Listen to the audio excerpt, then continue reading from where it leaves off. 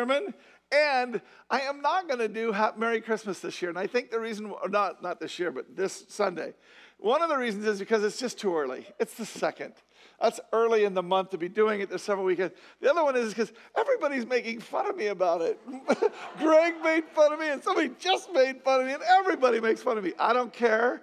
Next week, Merry Christmas, okay? But don't say it now. Thank you for that. Too late. I got it. All right.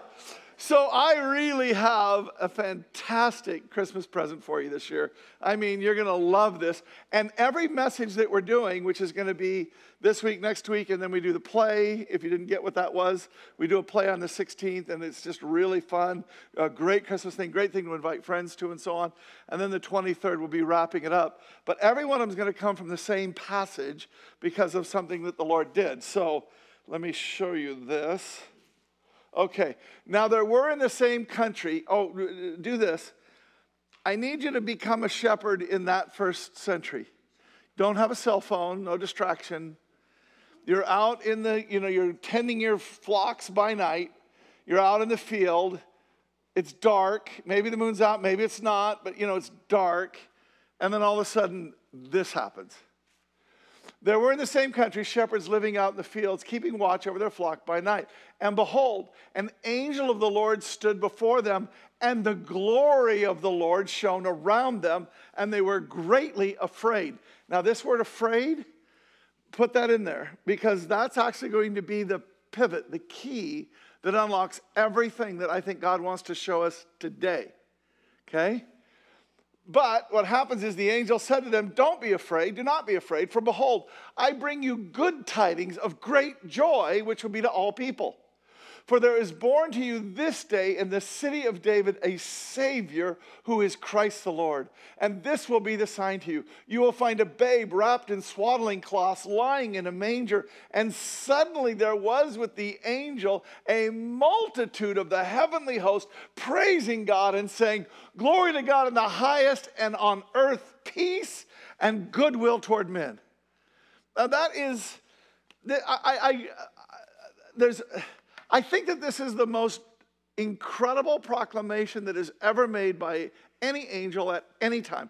The only one I think you could argue at all would be the one to Mary about the virgin birth, right? So those two, but they're really the same thing. So this is it.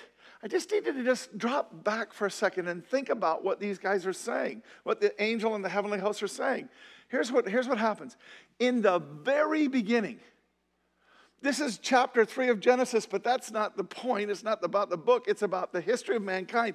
God makes Adam and Eve, puts them in a garden, and what he does is he says, "I just want to be with you. I made you to be with you, the Father, the Son, and the Holy Spirit in oneness, in relationship, and now I've made more to be in relationship with us.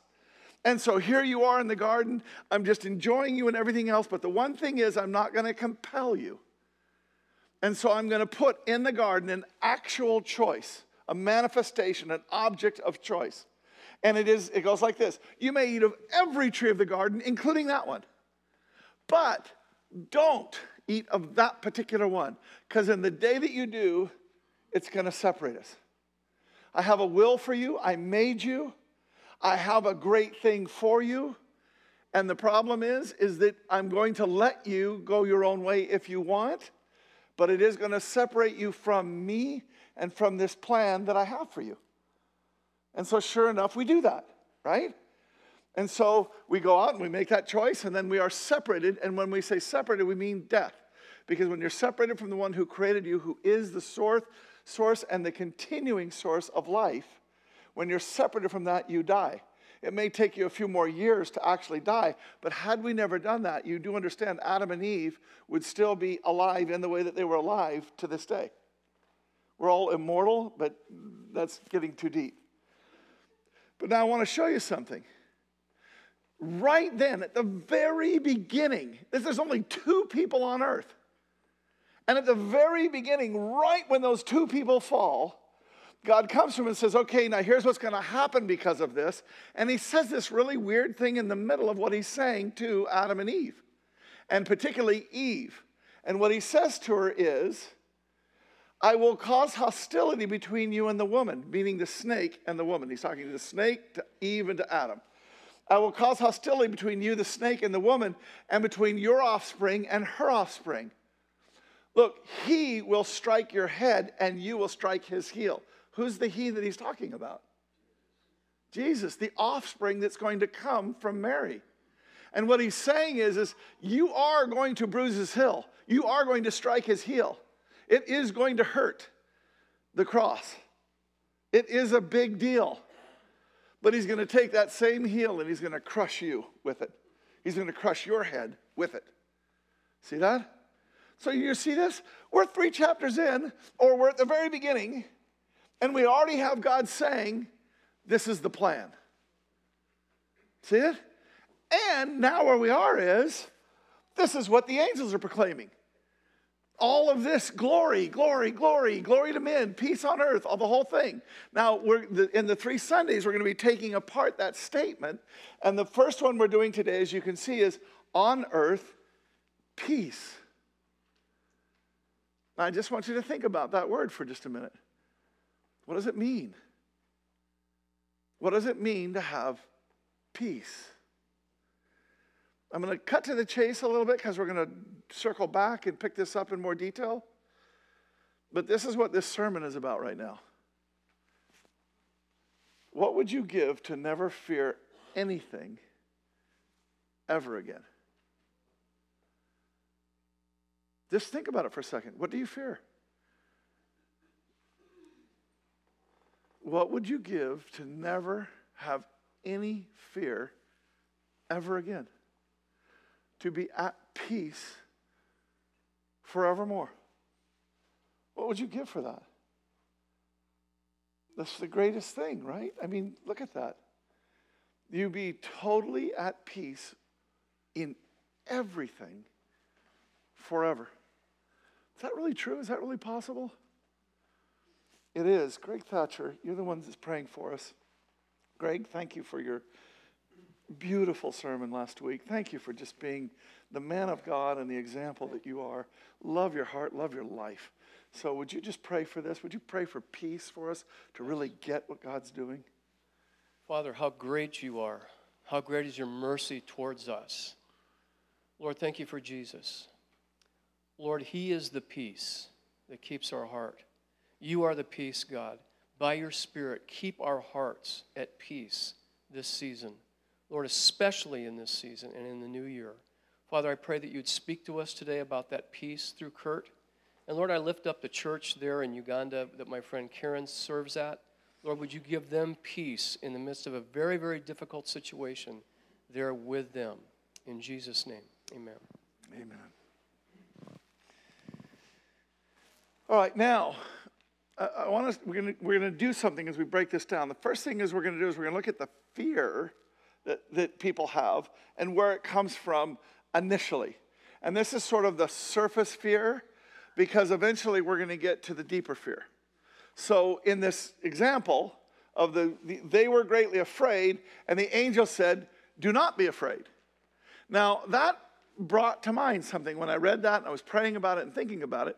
And what it brought to mind was another time where something similar that was startling had happened. In other words, shepherds out at night, it was dark, all of a sudden the glory of the Lord is around them, there's an angel appears, he's starting to talk to them, and then the heavenly host. This is a shocking, startling event.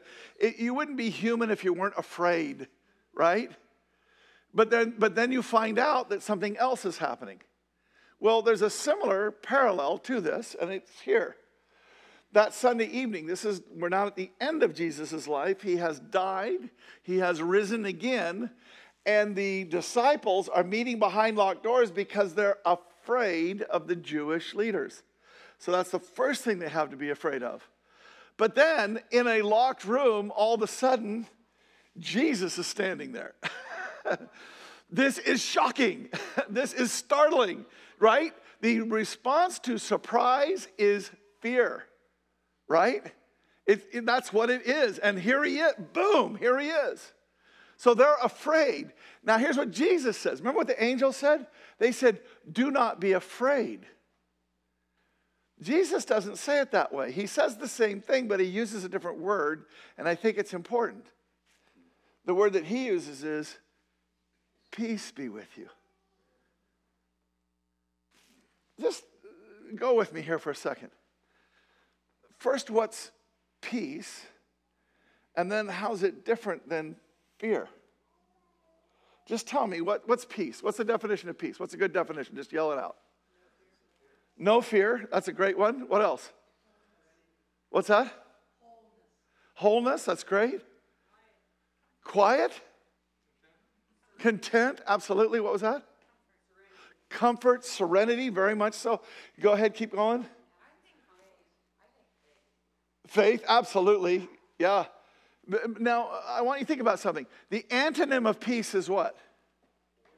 War, conflict, fear, concern, gin up, get ready, adrenaline, deal with it.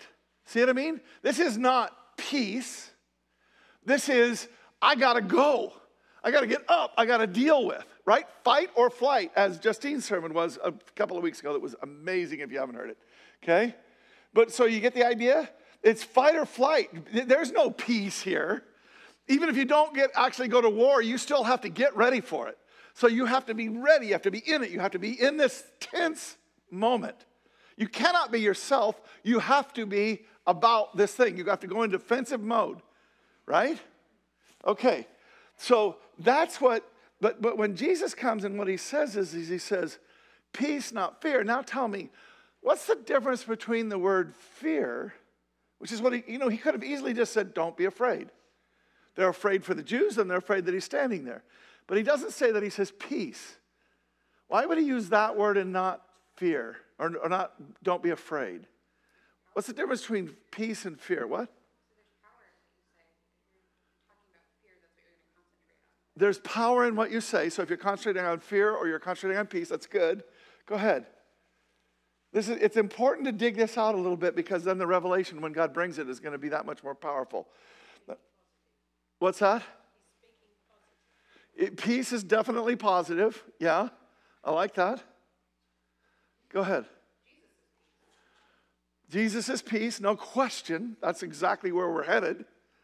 But keep going. The difference between peace and fear, or the difference between saying to someone, have peace, or don't be afraid. It has to do with whenever they were in the garden, and they were in peace, and then something happened, and then they had to be afraid of fear, even though they weren't meant to in the first place. In the garden, they're in peace, and then something happens, and then they go to a fear place.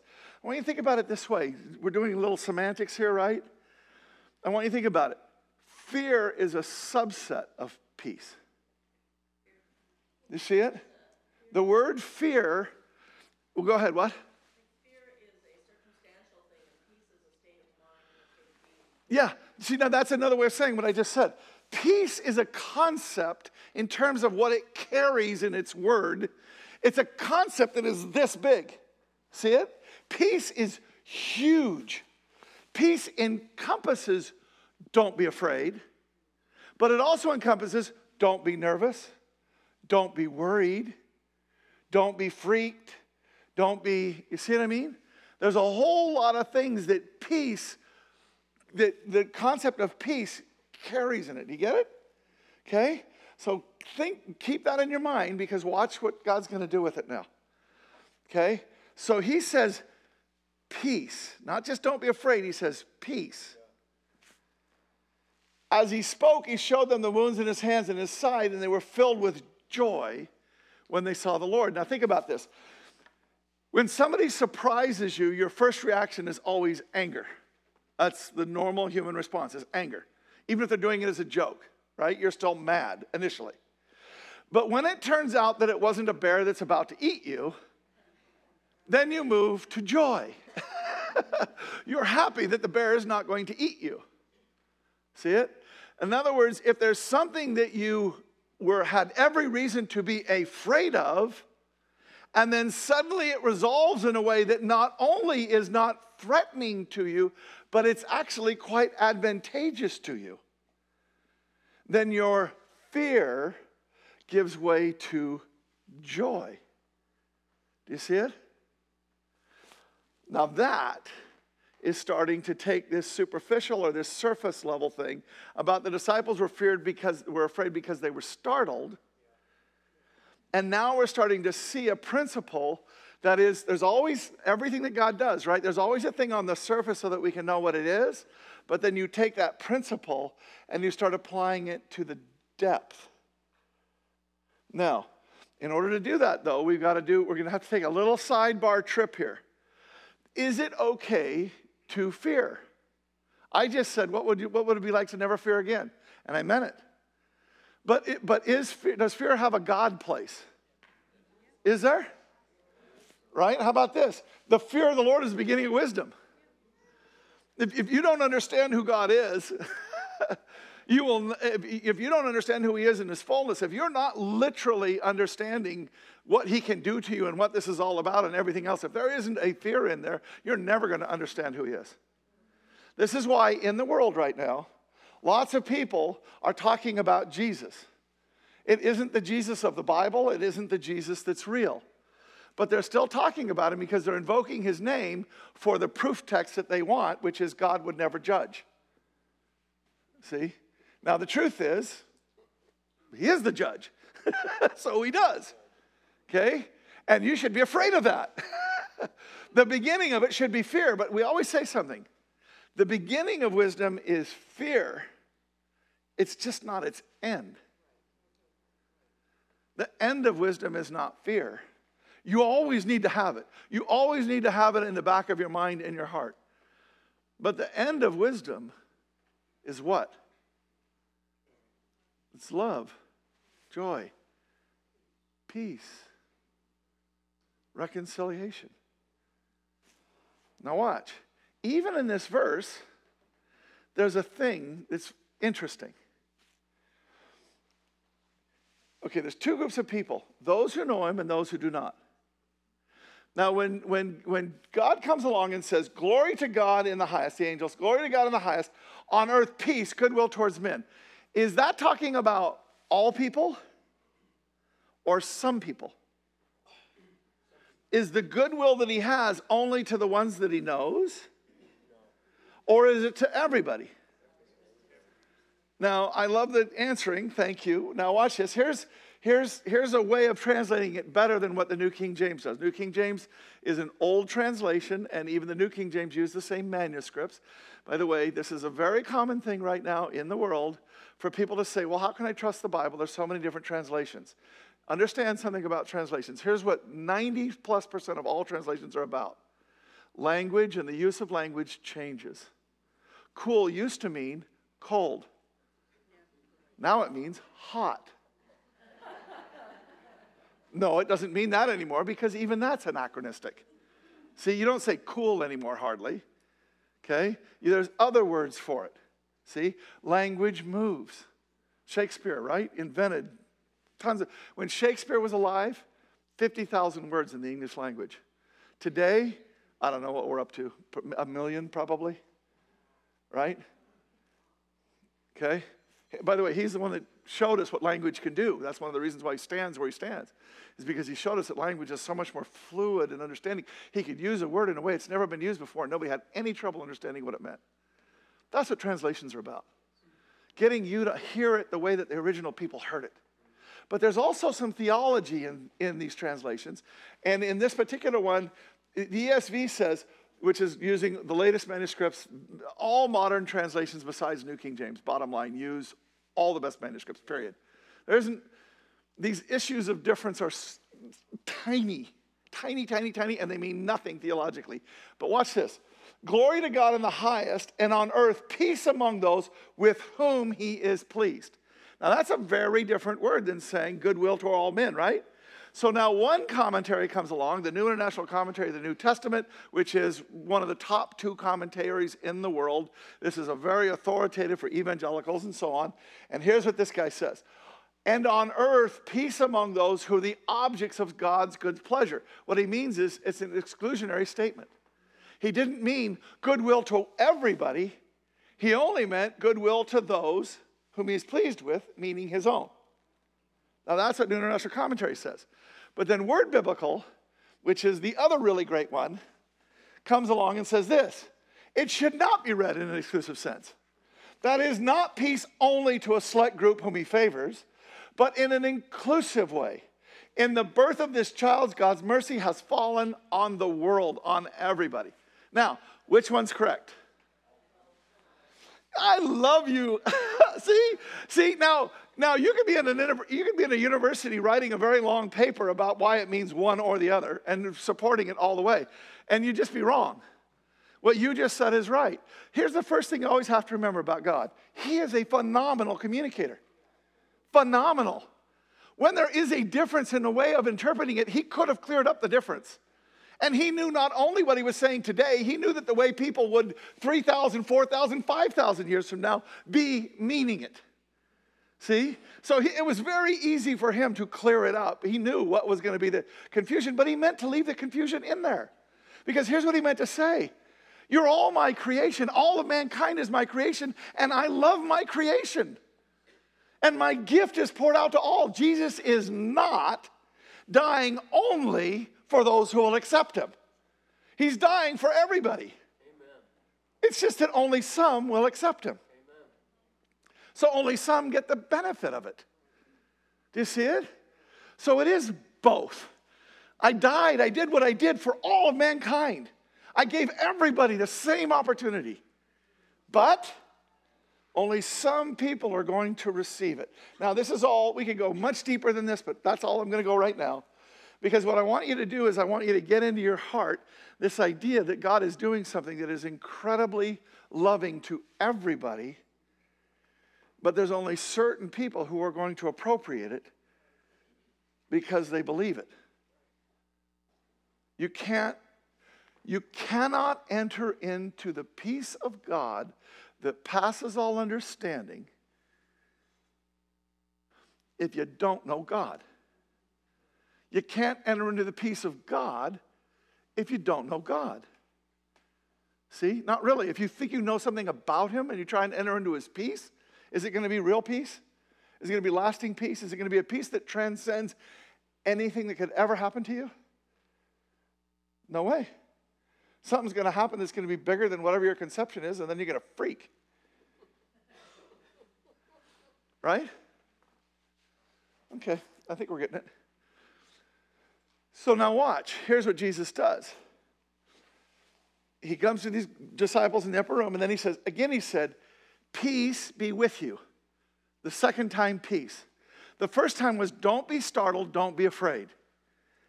But now he's starting to make that word mean the fullness of what he meant it to mean. Now we're going to the deeper level.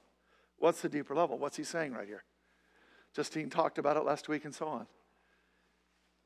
I'm forgiving your sins. I've forgiven your sins.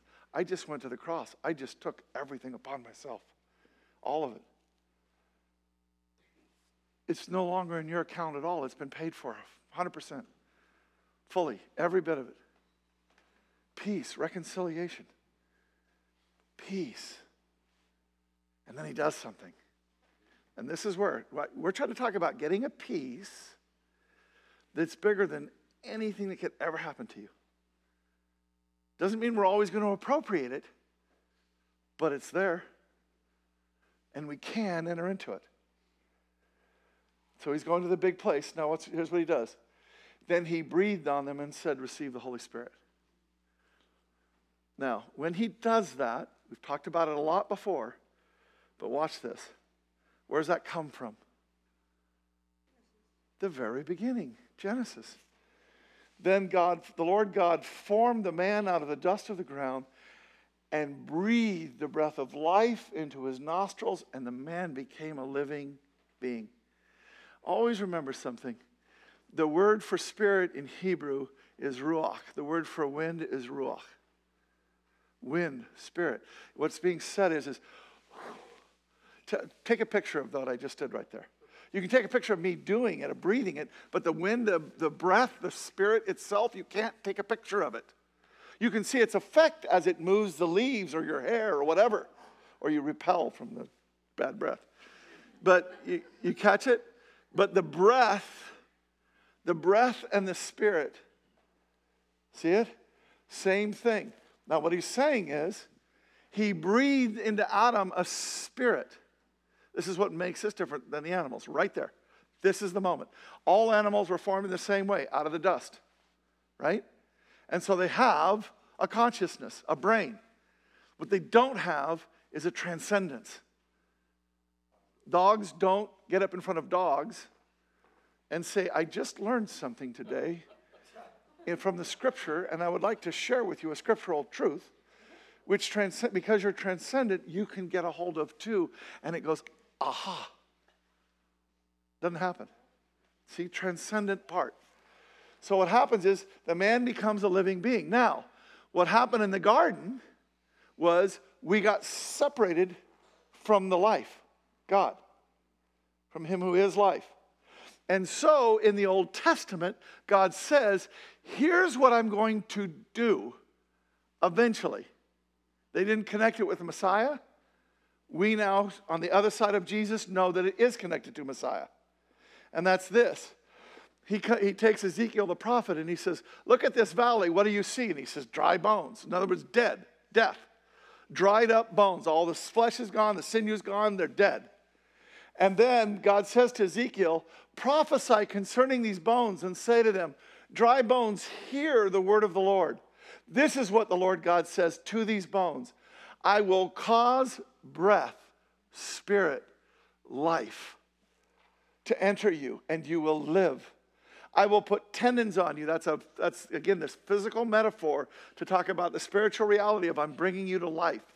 I will put tendons on you, make flesh grow on you, cover you with skin. I will put breath in you so that you come to life. Repeating it. Then you will know that I am Yahweh. Now take that statement for a second. See, the problem with Adam and Eve was they knew God, but they didn't have, and I'm stealing from a sermon that's to come now a little bit, but they didn't have another thing.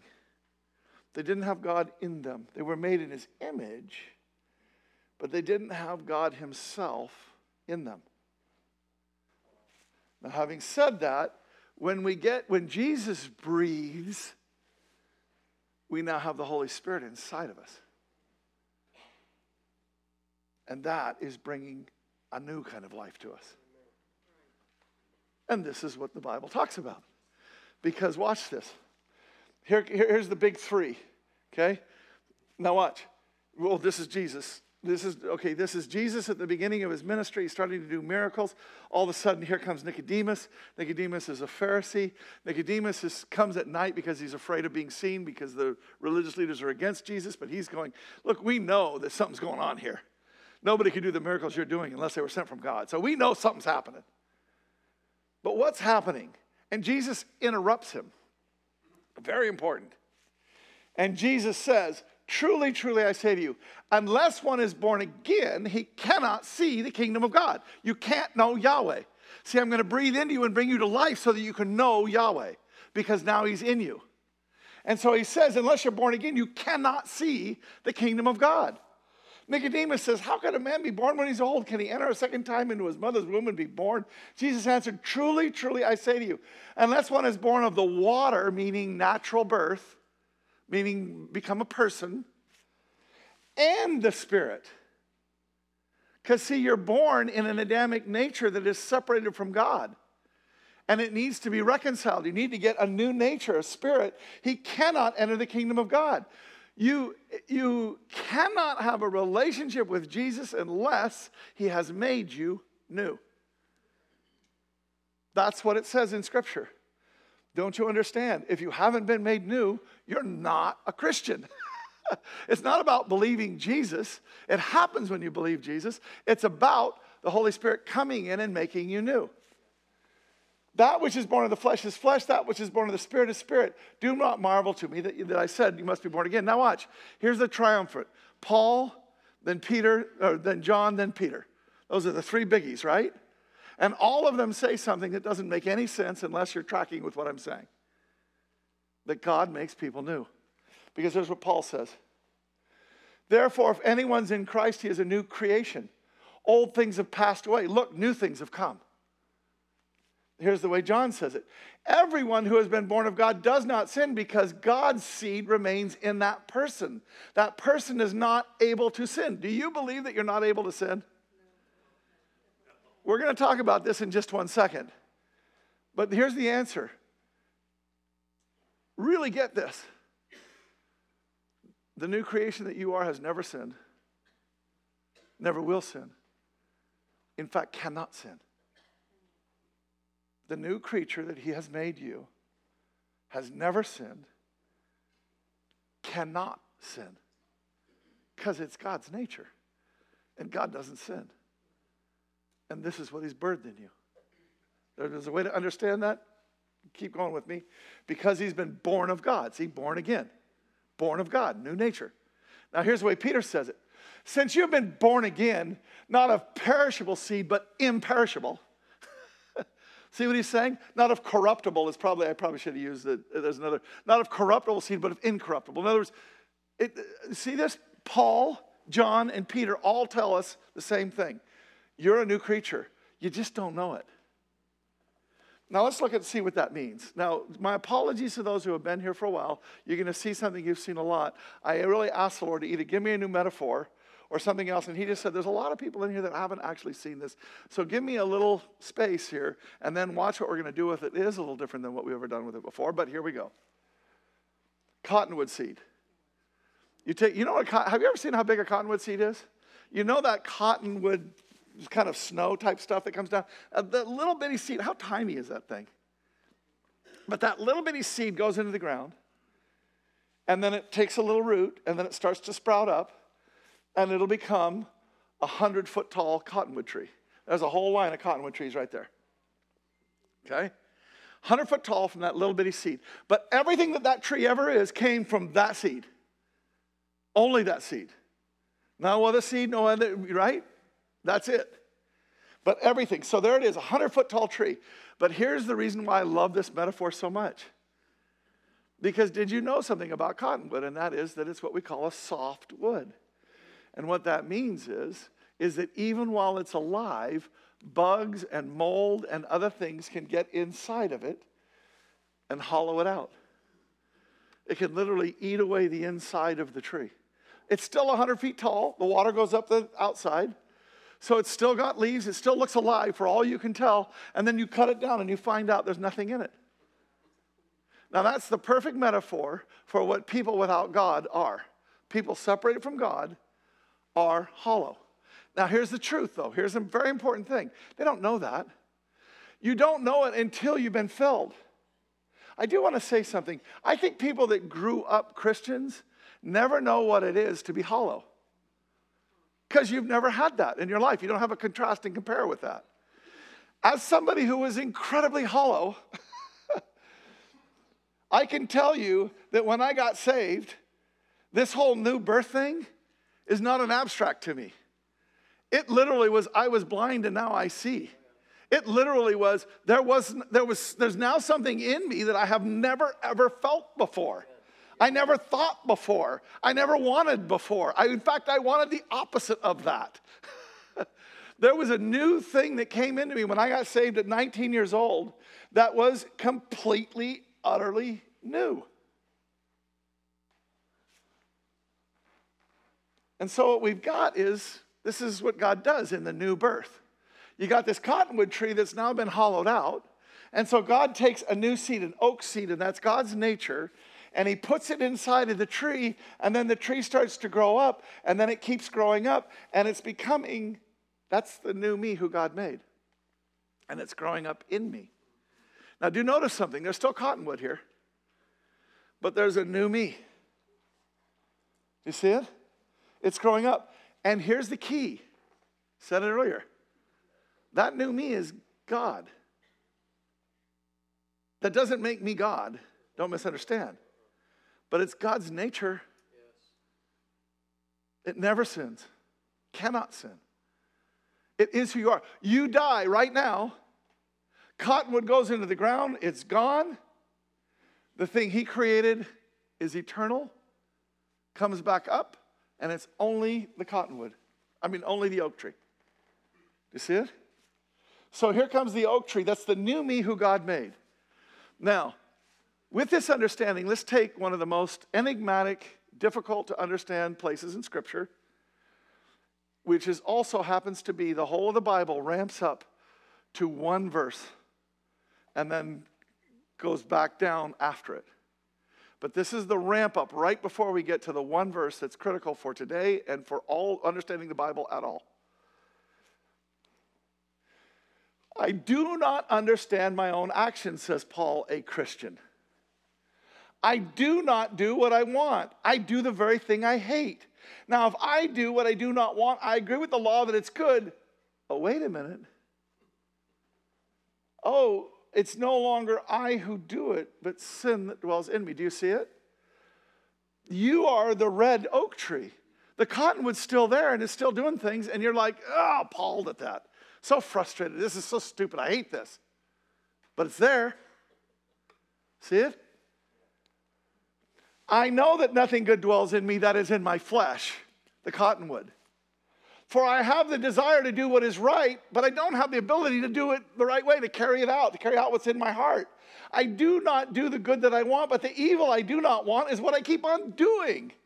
Now, if I do what I do not want, it is no longer I who do it. As a person who was hollow and who did things that were not God's way, I did not feel guilty about them. I guess I'd seared my conscience completely, but I never had a sense of, oh, I'm doing something wrong. It always seemed like, nope, I'm doing about what you're supposed to do. Right? It wasn't until something came into me that was different that all of a sudden I went, well, that's a contrast to what I used to feel, to what I used to think. If I do what I don't want to do, it's no longer I who do it, but sin, cottonwood, that's still there. So I find it to be a law that when I want to do right, evil lies close at hand. I delight in the law of God in my inner man. See it? In that new thing that God made in me, I delight in God and in His law and in what's right and in walking with Him and in being right with Him. I delight in that. But I see in my members another law that's waging war against that. Wretched man that I am, who will deliver me from this body of death? Thanks be to God through Jesus Christ our Lord, who died to take all of my sin upon Him, that He might breathe on me and fill me with a new creation, a new nature, a new truth, a new thing. Existentially, a new me. And now we get to the pinnacle verse of all Scripture. This is the one. You have to understand this verse to get what this message is about. And if you understand this verse, it will set you free from fear forevermore. It'll change your relationship with God completely. There is therefore now no condemnation for those who are in Christ Jesus. Do you see why? Because you're the red thing. See, here's how we are. Or let me put it another way. What does that sound like? There's therefore no condemnation. What does that sound like? No fear, which is another way of saying? Peace. Which is to say, reconciliation. One. Nothing to fear. Is Julie here? You got to start coming up, huh? Watch this. When you think about yourself, who do you see? When you think about yourself, who do you see? It's really an important time to get honest with yourself about this. Just have a seat. Just one more second. Thanks, son. When you think about yourself, who do you see? What's that? See? And if you're being truthful, almost every person in here, because there's different personalities, we approach it in very different ways and we get there from very different angles. But almost all of us, when you're asked to appraise yourself, we will almost at the top, maybe not at the very top if you're really good at it, but at some point in time you will talk about cottonwood as being who you are. Is that who you are? No. That's who you were. Now, does it still happen? Yes. But watch this now. we say to God, but what about that yellow cottonwood old nature and all that it's doing? See, that cottonwood is defining our relationship with God. It is. That when we're just doing great and we're not sinning and everything else, we're just going along not thinking about our relationship with God. When we do something wrong, then it's, oh my God, what am I going to do? I hate myself. I hate that I keep doing this. What's wrong with me? How can I not get past this? Blah, blah, blah. Do you see it? And we get all twisted up in that, and that becomes the defining characteristic of our relationship with God. Here's what God says back to us. What are you talking about? All I see is, Praise the Lord. look, the you that I made, it never has sinned. It's the thing I made. It's perfect. And that other stuff that was there, that was covered by the red blood of Jesus Christ. It's been totally forgiven. I don't see it as far as east is from west. It's gone. It was already paid for. It's gone. When I look at you, I do not see the sin. We define our relationship with God in our failures. He doesn't see them. We're not saying that he's stupid, right? But you need to know who you are. More importantly, you need to know who God sees you as. Because when he looks at you, here's what he sees. Oh, I get that there was some problem there, but that was covered by the blood of Jesus Christ. That's what I died for. That was a pretty high cost for me to still be taking account of it. See that? Let me show you. Julie, come on up. Thanks, son. Oh, boy. Hi. Hi. Okay. This is her new headband. She loves it. Okay. Okay, now, we've been married 40 years and something, okay? Now, here we are. Now, here's what I want you to do. We're supposed to be having a really intimate relationship, right? But you see, if she looks at me and she's afraid of me, can she be close to me? No. If she's afraid of me, then even though I got my arm out, she pulls herself away. See that? If I look at her and I think, man, I just really wish you were different. Hang in there. But do you see it? If she thinks that I'm demanding, then she can't be real with me.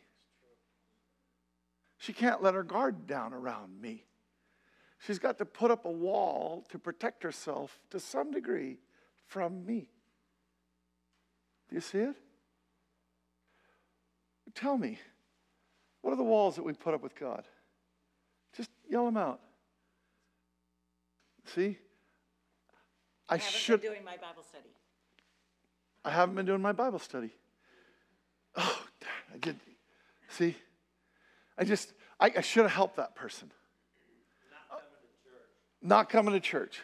Go ahead, keep going. What are the things? What's that? Not tithing. Go ahead, keep going.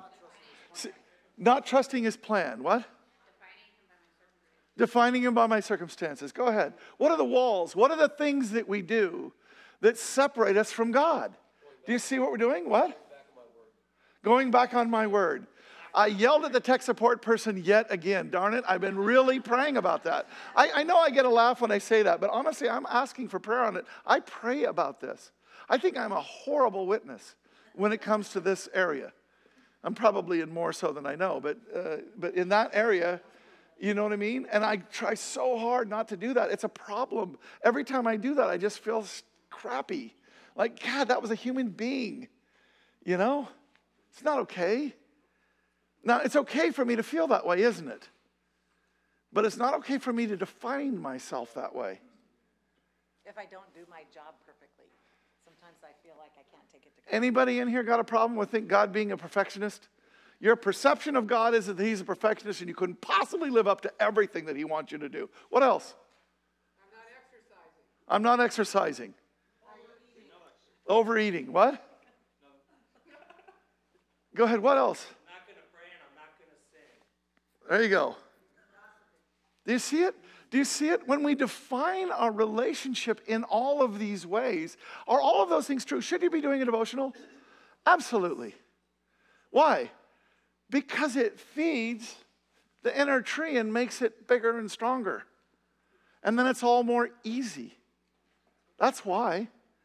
But is God sitting up there going, oh my gosh, can you believe it? He went a whole week without doing a devotional. Is that what he's doing? Is that his nature? Is that who God is? We all can say no right now, but let's be clear about it. When we're living our lives 24/7, we do that almost constantly.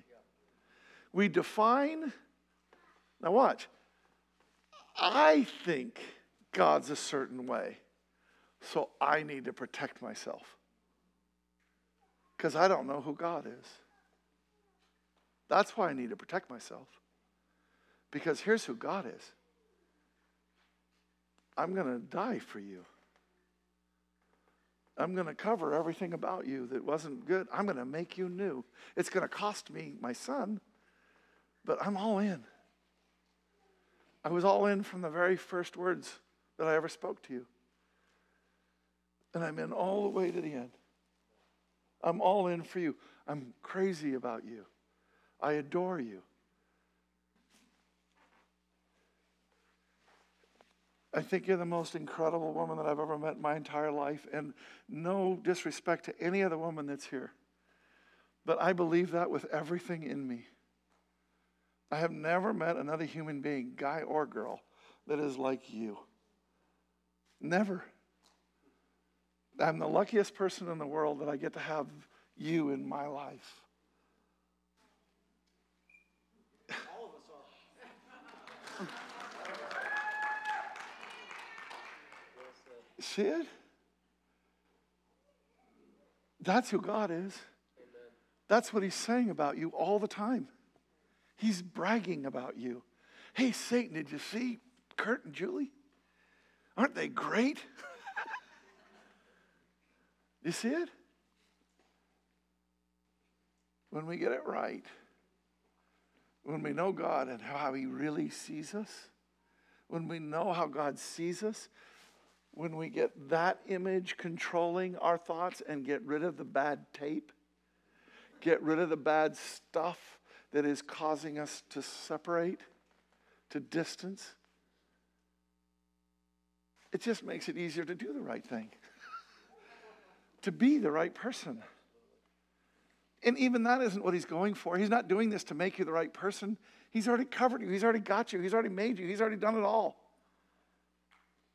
Can we believe that? Can we live that?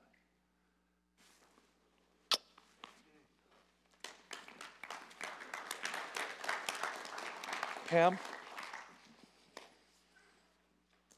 I want you to take some time right now. I want you to look at that image and do that thing where you stare at it so much that it burns into your retina so that when you close your eyes, that's all you see. A big red God tree that's you. That's what he sees. And then you need to start looking at yourself through those rose-colored glasses because they're his glasses. That's the truth. See it? So I want you to take some time right now in the Lord. And I just want, this is your Christmas gift. This is the one he's trying to give you right now. Here's what I want you to do. I want you to start bringing to your mind every fear that you have. First, start with the relationship with him. You're just not measuring up. You're just not good enough. You don't do enough. You're not enough. You just keep screwing up. Whatever it is. What are the things that are distancing you from him? And let him, with his blood, his love, just start letting him cover it.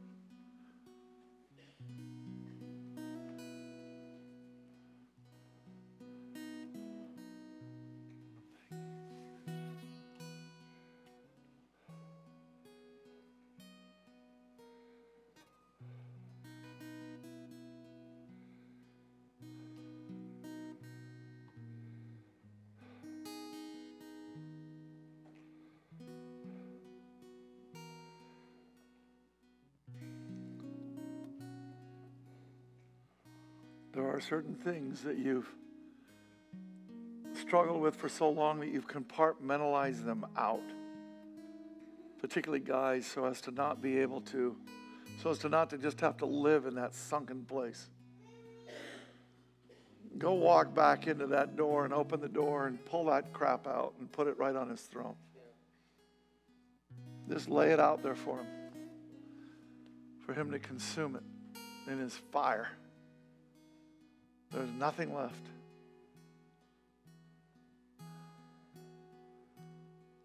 Everything you do wrong, take it out. Put it before him. Look at me. I know who you see me as now, Jesus. Take this. Here. All of it. And now, Jesus, every way that I've projected that you think about me, about not being enough or not doing enough or not. With all the things that I've failed at by not measuring up. Now I just come to you and I bring all of that stuff and I just lay it there on your altar again. Just lay it on that altar.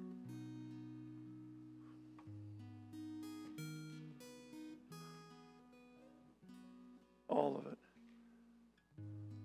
All of it. I just don't do enough devotionals. I just don't help people enough. I just don't serve enough. I just don't give enough. I just don't care enough. I just am not willing to. I'm just not. All of it. Just take it and lay it.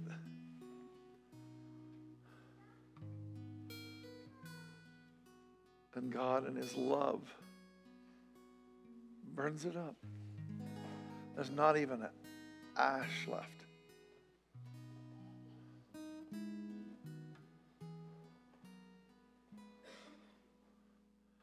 Now, look around at your world. Finances, health, relationship with somebody. What are the things that you fear? What are the things that got you bound up?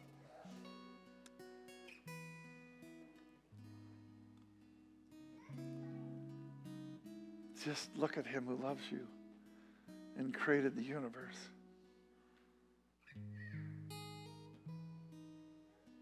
Thank you, Jesus. Thank you, Jesus. Just picture him coming in, and as long as you want to deal with it, you want to take care of it, he lets you.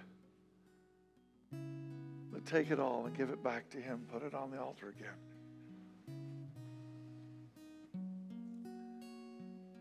I give it all to you, Lord.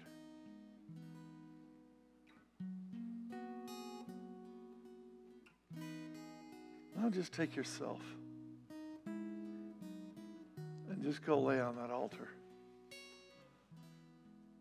And let his consuming fire of love come and consume you.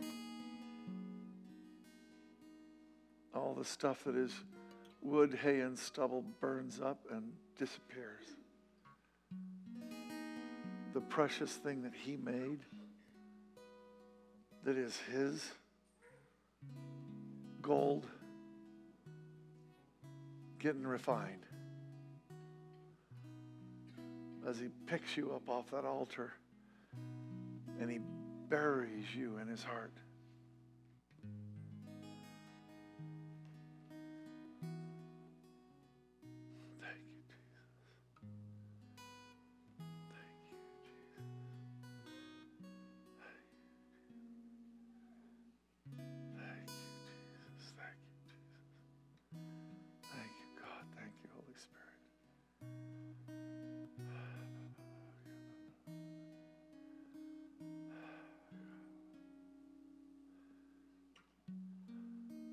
What a gift.